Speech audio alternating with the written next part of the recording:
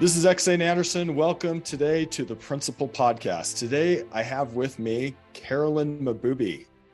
She is a distinguished life and leadership coach, and her area of expertise lies in transforming amateur mindsets into a professional outlook, which is really fascinating to me. How do we go from amateurs to pros in life, which is crucial?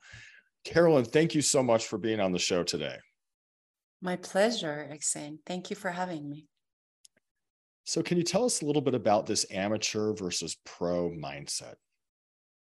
So this idea came to me when I realized that so many of the people that I work with that come to coaching are coming with an amateur mindset about life. Meaning, if you look at life as a game, then its skills matter.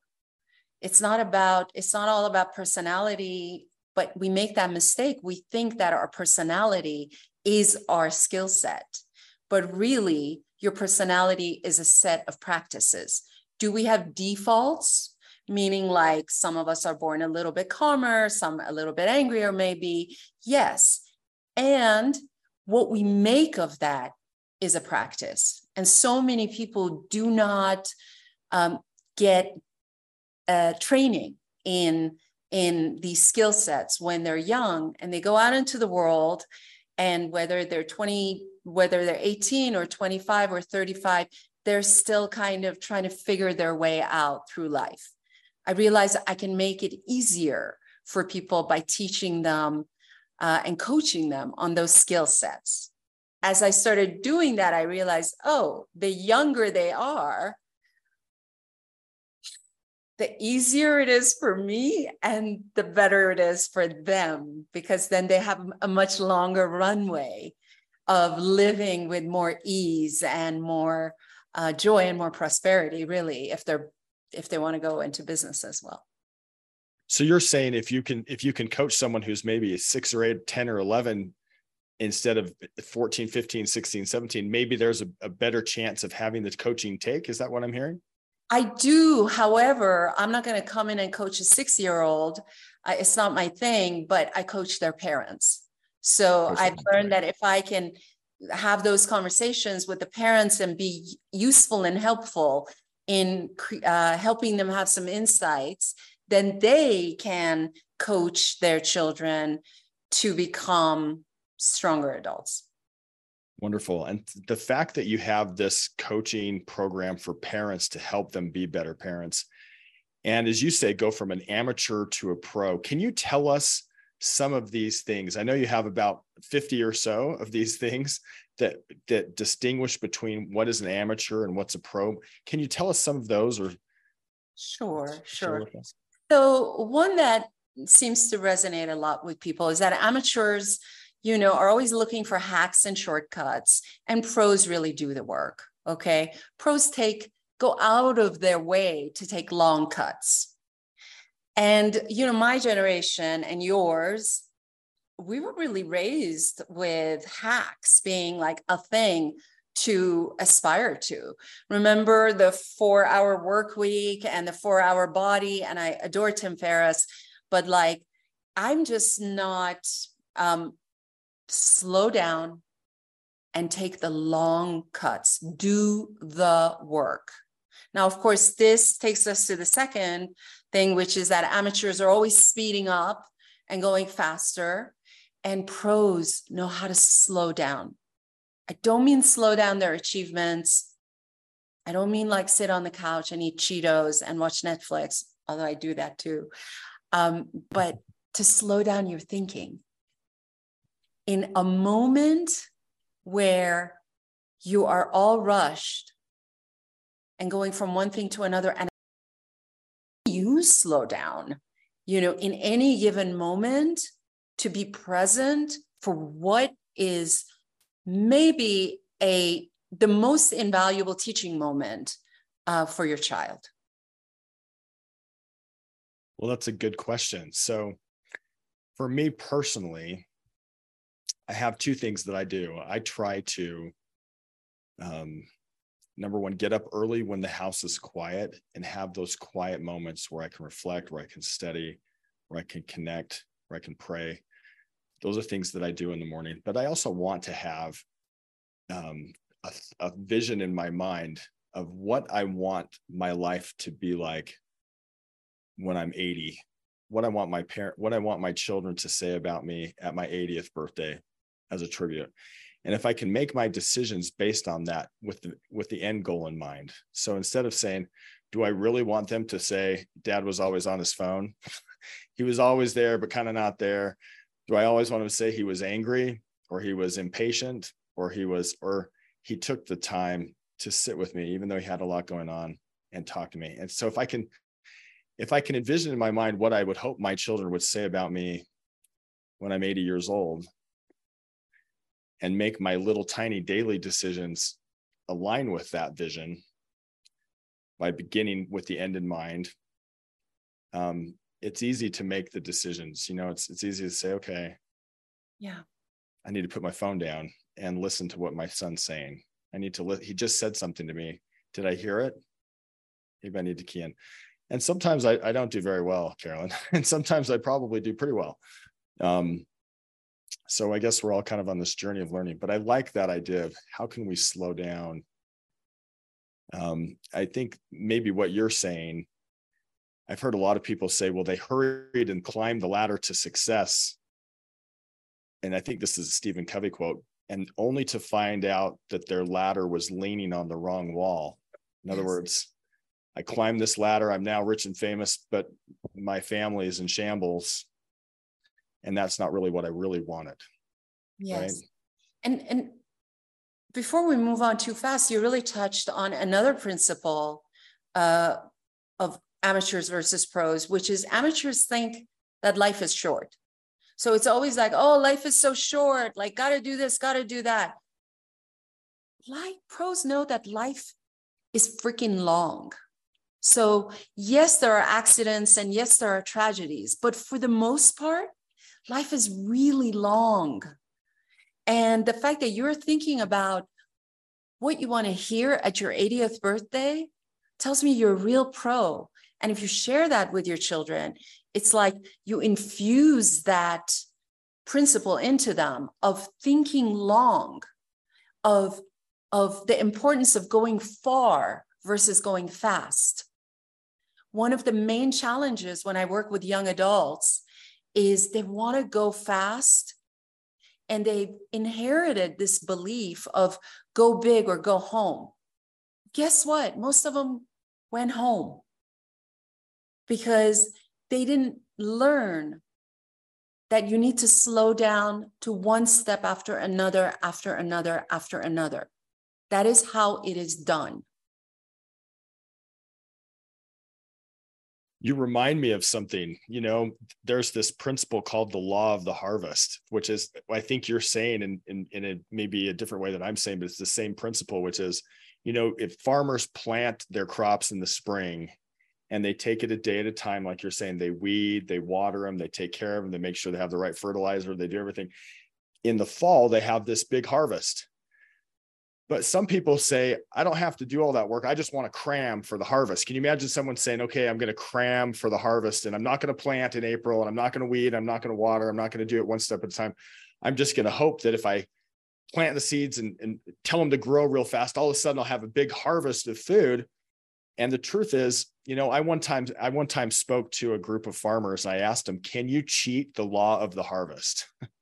And they laughed at me. You can't cheat it. I mean, it's a slow, progressive process. And if you can say, I'm just going to take it a day and do what I can, step by step, like I said, this slowing down, so important, Carolyn, so important. I'm so glad you're sharing this with parents to help them learn to teach our kids. I would call it the law of the harvest. I like how you verbalize it as slowing down, getting clear, and realizing it's not go big or go home. There's a certain process, and let's take the long cut, as you say.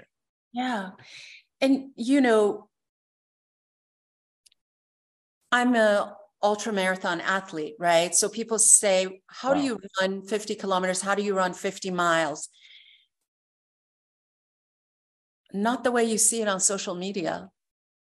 And this is to your point about what is making our children not understand the law of the harvest is everything is speeded up on social media and you only see the outcome. So what do I post when I'm crossing the finish line? What do I not post? The 11 hours of struggling through the mountains, maybe of crying and whatever suffering I endured. You give me tingles as you say that, because that's what it is. There's suffering and endurance and tiredness. And as you said that, that's such a valuable message for us to learn. Keep going. I'm sorry to cut you off. I just had to let you know you gave me tingles as you said that. No worries. So how do we show the process? Amateurs are all about the outcome. Pros are all about the process. And we can teach our children to gain their sense of self, their sense of self-esteem, of confidence from the process, not so much the outcome. And a lot has been written on this, but I think not enough to make us understand that we should not say to our children, yay for winning, that we should say to our children, yay for how you showed up, even if they won, even if they're number one. You shared a story about your daughter, climbing 11,000 feet at 5 years old. And that process is what will stay with her. That process is what will transform her, not the one moment on top of the mountain and the picture that you took and maybe showed to others. But unfortunately, social media has made it all about that one moment. Right. And really the good moments were all along the way, the hours and hours it took for us to hike to the top of the mountain. Yes. Where we were tired and we had to maybe take a rest, but then keep going and talk about endurance. And those little moments we had were the real key moments for growth, right? Not just the top of the mountain piece. That's I love right. that. Share with us some more of these amateur versus pro. Tell us what you see as some things that are amateur versus pro. So core life values, that's really important. I would say that amateurs don't know their core life values. One of the first things that I do with people when they start working with me is do an assessment, a values assessment, so that they can understand what really matters to them. Not what they say, okay, but what are the values that when it comes down to it, and it's a pretty intense exercise, so it gets you out of your pretending and performing values into what really matters. Pros know what their values are. They know what their why is. They know why they're doing something and why they're not doing something. And we can help our children by getting very clear about our family values. Yes, they can go out into the world as adults and, create their own values if they want it to be different.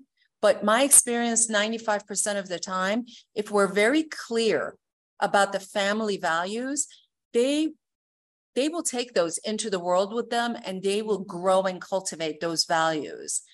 Of course, if the values are negative as well, like, if they grow in an environment that's very materialistic and one of the greatest values is acquisition of things, of course, they take that into the world as well.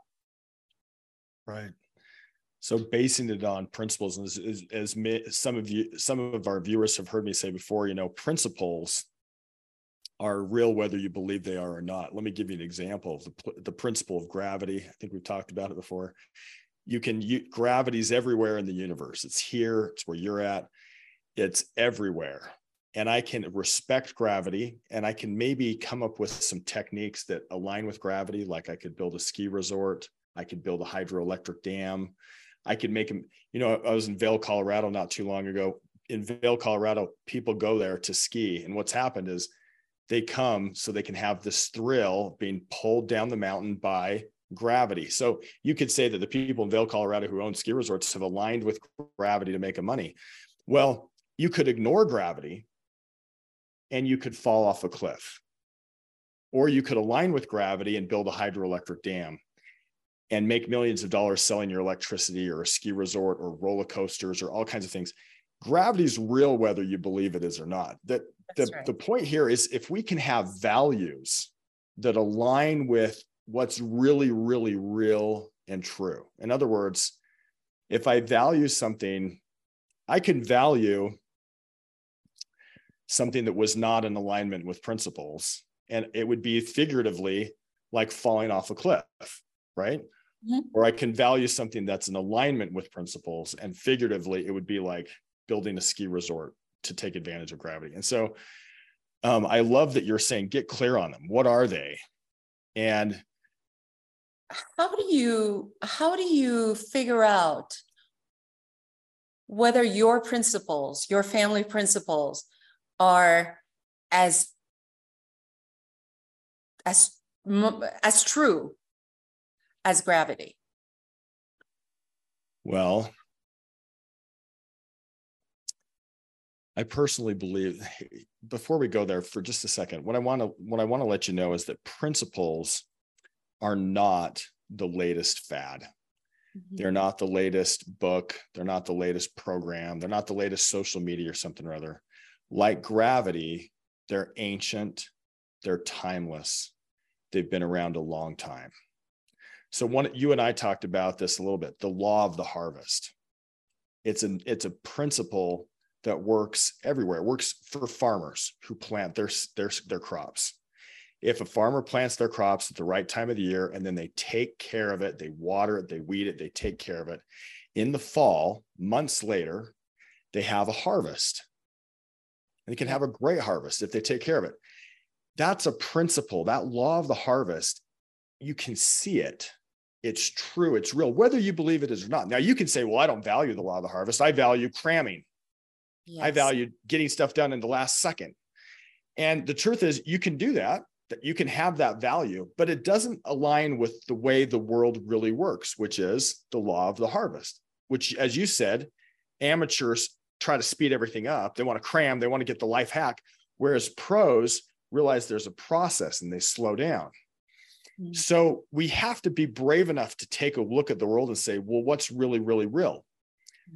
I think I mentioned this before. I talked to some farmers and I asked, what is can you cram for the law of the harvest? In other words, could you not plant your crops, take it easy all summer, not work, not fertilize the soil, not weed the farm, and then a week before all the other farmers harvest, you can say, oh my goodness, I didn't plant, I'm going to cram, and then plant your seeds and be like, grow. Are they going to work? And the truth is, that's not the way the world works. Now, social media, as you said, has tried to make people believe that you can just be an instant overnight success. And the truth is, a lot of that, frankly, is deceptive. It's a lie, because it shows the instant of success, but it doesn't show the marathon that, as you understand, they had to run before they got there. The hours of pain, the training, the endurance, the tiredness, the things that people had to do. And so people think that people are an overnight success, when in reality, they may have been working for a decade or two, and then they appear to be an overnight success, but you don't see that decade or two of hard work that went into it. And so as we look for things that are real, we need to be brave enough to say, okay, and there are these hints throughout, like the farming thing. That's a hint, right? Mm-hmm. I think timeless things that exist in every religion, every culture, like the golden rule, okay? Mm-hmm. The golden rule, I call it that. But you can find it in other cultures by other names. Mm-hmm. And it's treating people like you want to be treated. Now, if I go and I act like a jerk to you, and I say mean things, and I'm rude and I'm negative, the truth is, my ability to build a relationship with you, I'm ignoring it. It's just like gravity. I'm ignoring this timeless principle. Now, if I go and say, hey, Carolyn, and treat you the way that I would like to be treated, I'm aligning with gravity, so to speak. So there are people who value being a jerk. There are people who value being not nice and want to manipulate and negotiate, kind of be a bully. In the long run, it doesn't work. If you want to have lasting success, you got to align with these timeless principles. Now, I think timeless principles like the golden rule, like honesty, mm-hmm. trustworthiness, love, I mean, if you look at it, those timeless things, they're not the newest fad. They're not the latest program. They're timeless and they're ancient, and you'll see they're interwoven throughout all the cultures all over the world. It doesn't matter what religion or culture, these timeless principles, you can align with them and build a hydroelectric dam, or you can ignore them and figuratively fall off a cliff. Gravity's just there. You can either make $1 million with it, or you can fall off a cliff and die. I hear you. So to answer the question, for you, a principle is a truth that has stood the test of time. It's not about one generation. You can look back, and not just in religious ways, but in life wisdom, people who have lived and passed down the truth. We see this thread. Right. Now, I do happen to be religious, but what I want to tell for anybody who's not religious, you can still see these principles, right? That's what I'm saying too. You can see these principles interwoven throughout, as you say, stand the test of time. Yes, absolutely. And just so you know, I could go and say, you know what? I don't believe in gravity. Can you imagine someone saying, I don't believe in gravity. It might work for you, but it doesn't really work for me. That same person could go to the edge of the cliff and say, I believe I can fly, and jump off. And what happens? The principle still takes over. So here's the key. We can do anything we want in life, but we do not control the consequence. Principles control the consequences. And so if I can have values that align with what's really, really real, I'll be successful. If I have values that don't align with what's really real, I'm going to have problems. Yeah. And I know this conversation is taking a different turn, but I too am a person of faith. But when I created these principles, and what I teach in my work is, I try not to come from religion or faith or any of those things, so that people understand that this is not about being a good human being or being moral or because your religion tells you. This is because this is how the world works. This is, to your point about principle, this is how the world works. It's as neutral as gravity. It is not personal to you, okay? You want to take shortcuts, you will pay the price. I was speaking to one of my kids. I can say this because none of my kids ever watch any of my podcasts or read any of my blogs, you know, and this particular child was saying something judgmental, and kind of being like feeling a little bit better than this other person that was being talked about. I'm trying very hard not to say pronouns in case the child actually does listen. And I looked at this child and I said, be careful, be careful. You're putting something out into the world that will 100% come back to you. As your parent, because I don't want you to ever feel any pain, I wish you wouldn't do it, but it's not up to me. The judgment you're putting out into the world will return to you at some point with a judgment on you. So, you know, for me, it is the wisdom of the ages. It is, I am informed by my faith and my connection to a higher force. And I think all the time, how can I help people who may not resonate with, you know, and they like run away from religion for whatever reason, to understand these historical, ancient principles that just are what they are.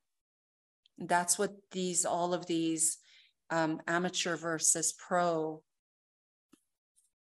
sound bites really are about. I love that.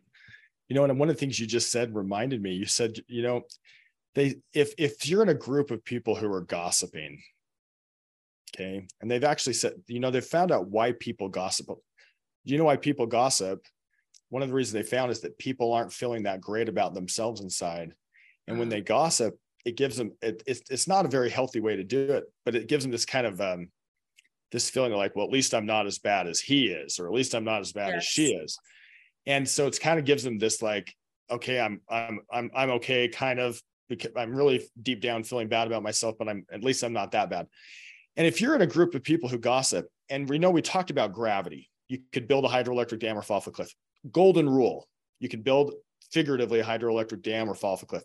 If I'm in a group of people of gossiping and somebody said, let's just say that we're gossiping, and I say something about one of your friends, and I say, have you heard that she did this and she did that? And you look at me and you defend me to her. You say, you know what, X? You know what I'm saying? I know her. And she may have been having a bad day, but I know all these wonderful things about it. Here's the thing that happens. I now know that you're the kind of person who would defend me if we had a falling out. I may not be able to verbalize that, but you're actually building trust with me by defending the person that I'm trying to badmouth. So if you're in a group of people and you align with gravity or the golden rule, and you say, you know what, and you're the one person who stands up and defends them, you're actually building trust with everyone in the group. And it's the difference between having gravity behind you working for you versus gravity making you fall off a cliff, right? So aligning with the golden rule, which I believe is a real principle, versus jumping in and just gossiping and saying something bad. Yeah, I agree. She's horrible or he's horrible. I will actually lose trust with the people who are gossiping. If I can be brave enough to stand up and say, you know what, that person's actually, they may have had a bad day, but they're a great person, or saying something to defend them. Yeah. The people who are gossiping to me, actually, even if they don't know how they know it, and they may not even know it consciously yet, they know that they can trust me, and I'm building that ability to have more influence in the world by trusting. So I like what you said there, having core life values that align with real things that work. You know, you've now used the word brave 2 or 3 times, and I want to double click on that to say that as parents, to take it back to parenting, or as parents, we are missing some courage, especially in these days. And because we're talking about values and principles, we have to take a stand. We have to, without constantly feeling like, oh my God, am I like being that person who's not inclusive and who's not diverse and who's not for everything? Because we are in a culture that asks us to be for everything. And if we are for everything, we are for nothing. That is the truth. And we are raising children in this environment. I feel it myself. It's hard for me even. I get a knot in my throat talking about it because I know it's an issue for me. I often am afraid, and I'm a pretty brave and courageous person, but I'm often afraid to take a stand for what I believe is right, which doesn't make it right universally. But if we don't do that, how can our children take a stand for their values? And if you take a stand and people don't like you, that's okay. I think Winston Churchill said something like this. He said, you've taken a stand for something. You have enemies. That's good. It means you stood up for something for once in your life. I don't know if it was that. I probably misquoted it. It was something along those lines. I like what you said about bravery. Winston Churchill, though, wasn't living in the cancel culture. So our children are dealing with a different environment than he was. And we need to be thoughtful about that and think to ourselves, okay, this is the environment they're in. How do we raise children in a way where they have the emotional agility and the resilience to deal with this and to thrive, not just survive, but to thrive in this environment? It's a very special time. Maybe every generation thinks their time is very different, but our children's time does feel very different to me than the generations before. Thank you. One of the things I've noticed about you, Carolyn, even on this podcast, is how well you focus. I feel like you're focusing very well. You know, you don't come across as rushed at all. Talk to us about this busy versus focused from an amateur pro standpoint. So, you know, we're the productivity porn generation. I don't know about you, but I was certainly raised to believe that the more I do, the more worthy I am, the more I get done, the more, at ease I should feel at night when I put my head on the pillow. And of course, I have come to understand that couldn't be further from the truth. So we teach our children through what we model, not what we say. I think we all know that already. And if you're modeling this constant, going to the next thing, that's what our children learn to value, which is busyness. Being focused, however, is what real pros, real leaders, the most highly effective and actually productive human beings know how to do. There's a great book on this by Cal Newport called Deep Work. And I always had a feeling like there was a way to do things better. He writes about it better than anyone, in my opinion, out there. So I have learned to become focused. I have learned to do deep work, and I've watched my actual productivity go through the roof.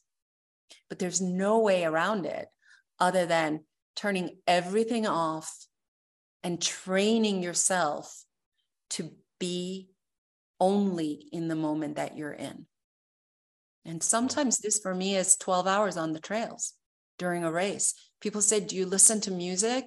I can't even listen to music because I have to be in my body. I have to be present, even if it's painful, especially if it's painful.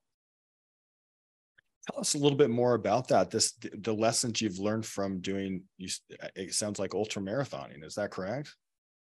Yes. So this is an extension of trail running. The sport is trail running, but if you choose to do races, many of the races are ultras, which is any distance above a marathon distance. And comparing that to regular running is really comparing apples and oranges, because it's really about endurance. And even though when you do a race, there are cutoffs at each aid station. So if you're not going fast enough, you will get pulled. I've been pulled after 8 hours, after 10 hours, and it shows as a DNF. It did not finish. Doesn't matter what you did before. Which I love, by the way, when it comes to parenting. I always hated the freaking, what was it called? Participation medals. I would be like, do not give my child a participation medal. Tell them great work, great for participating. But like, if everyone gets a medal, then what about the person that puts in the extra effort?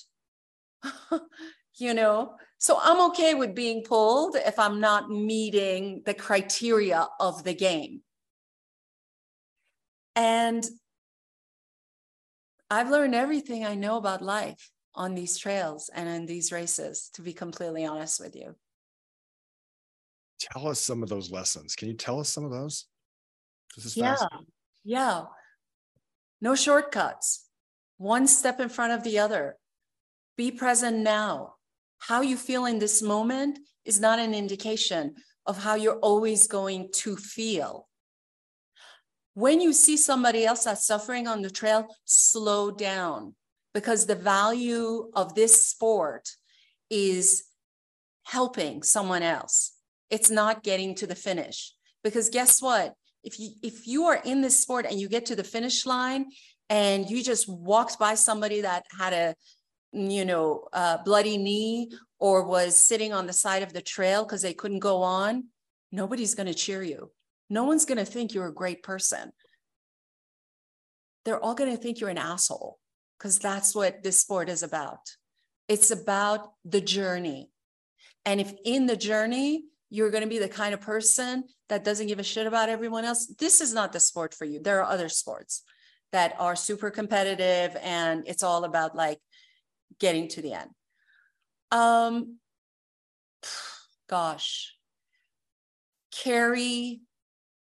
Learn to carry everything you need on your back, because that's what we do in this sport. the first time I heard about someone running 50 miles or 100 miles, I was like, what is that? Like, where do they go to sleep? Where do they go to the bathroom? What do they eat? I was so confused. I couldn't imagine that you can become the kind of person that can do all of that while moving. And we do. I love that. Any other of these tips? I love these amateur versus pro tips for parents. Any other of these amateur versus pro tips that you would say, please think about this as you parent? Amateurs have intentions. Pros make commitments. So, first of all, we model this. Oh, I'll be there. And we say yes to everything as parents. And we cannot come through for everything. So we don't come through, and we apologize to our kids and we say, I'm sorry. So I'm not asking you to be perfect. I'm asking you to understand that an intention is not a commitment. When I wake up in the morning and I say, oh, I intend, it'd be nice to go for a run today. That's an intention. But if I have something on my calendar and you're waiting for me, that's a commitment. So we need to know the difference, and we need to teach our children the difference. Thanks for that. Carolyn, this has been absolutely wonderful to chat with you. Is there anything else you would want parents to know? And then I want to, first, let me ask you that. And then I want to let people know how they can get a hold of you. But is there anything else you'd want parents to know? Oh, I think that good enough parenting should be the goal for all of us. And I think this idea of being the perfect parent has led so many of us astray, either to become super intensive, helicopter, bulldozing parents, or live in this kind of like shame of not being not having done enough, and strive for good enough. There is no such thing as getting parenting right. Nobody ever has, nobody ever will, because it's a dynamic, constantly changing. You have 5 kids. You thought you had parenting right with your first one, then the second came along and you were like, what? And then the third, and you're like, what? And I'm sure I didn't get parenting right with any of them, just so you know, right? But that would be my message. We can strive always to get better, but good enough is good enough, and it's great. That's wonderful. Carolyn, how can people get a hold of you? So the best way to get a hold of me is through social media or my website. I'm on Instagram and Facebook and LinkedIn as Carolyn Mahboubi Coach. And my website, which is just Carolyn Mahboubi, if you go on it, and if you sign up for my journal, every week you'll get a blog from me that's relevant to what we're talking about. So everything I've talked about, I put that out into the world on a weekly basis, and it's free. And I love, love, love seeing that community grow, because it's very intentional. I don't do any advertising or whatever. So if anyone comes into my community, I know that they really care and they want to be there, and we have shared values.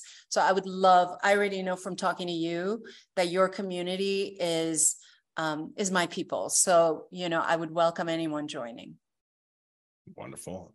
And we will put a link in the show notes of how you can get a hold of Carolyn Mahboubi.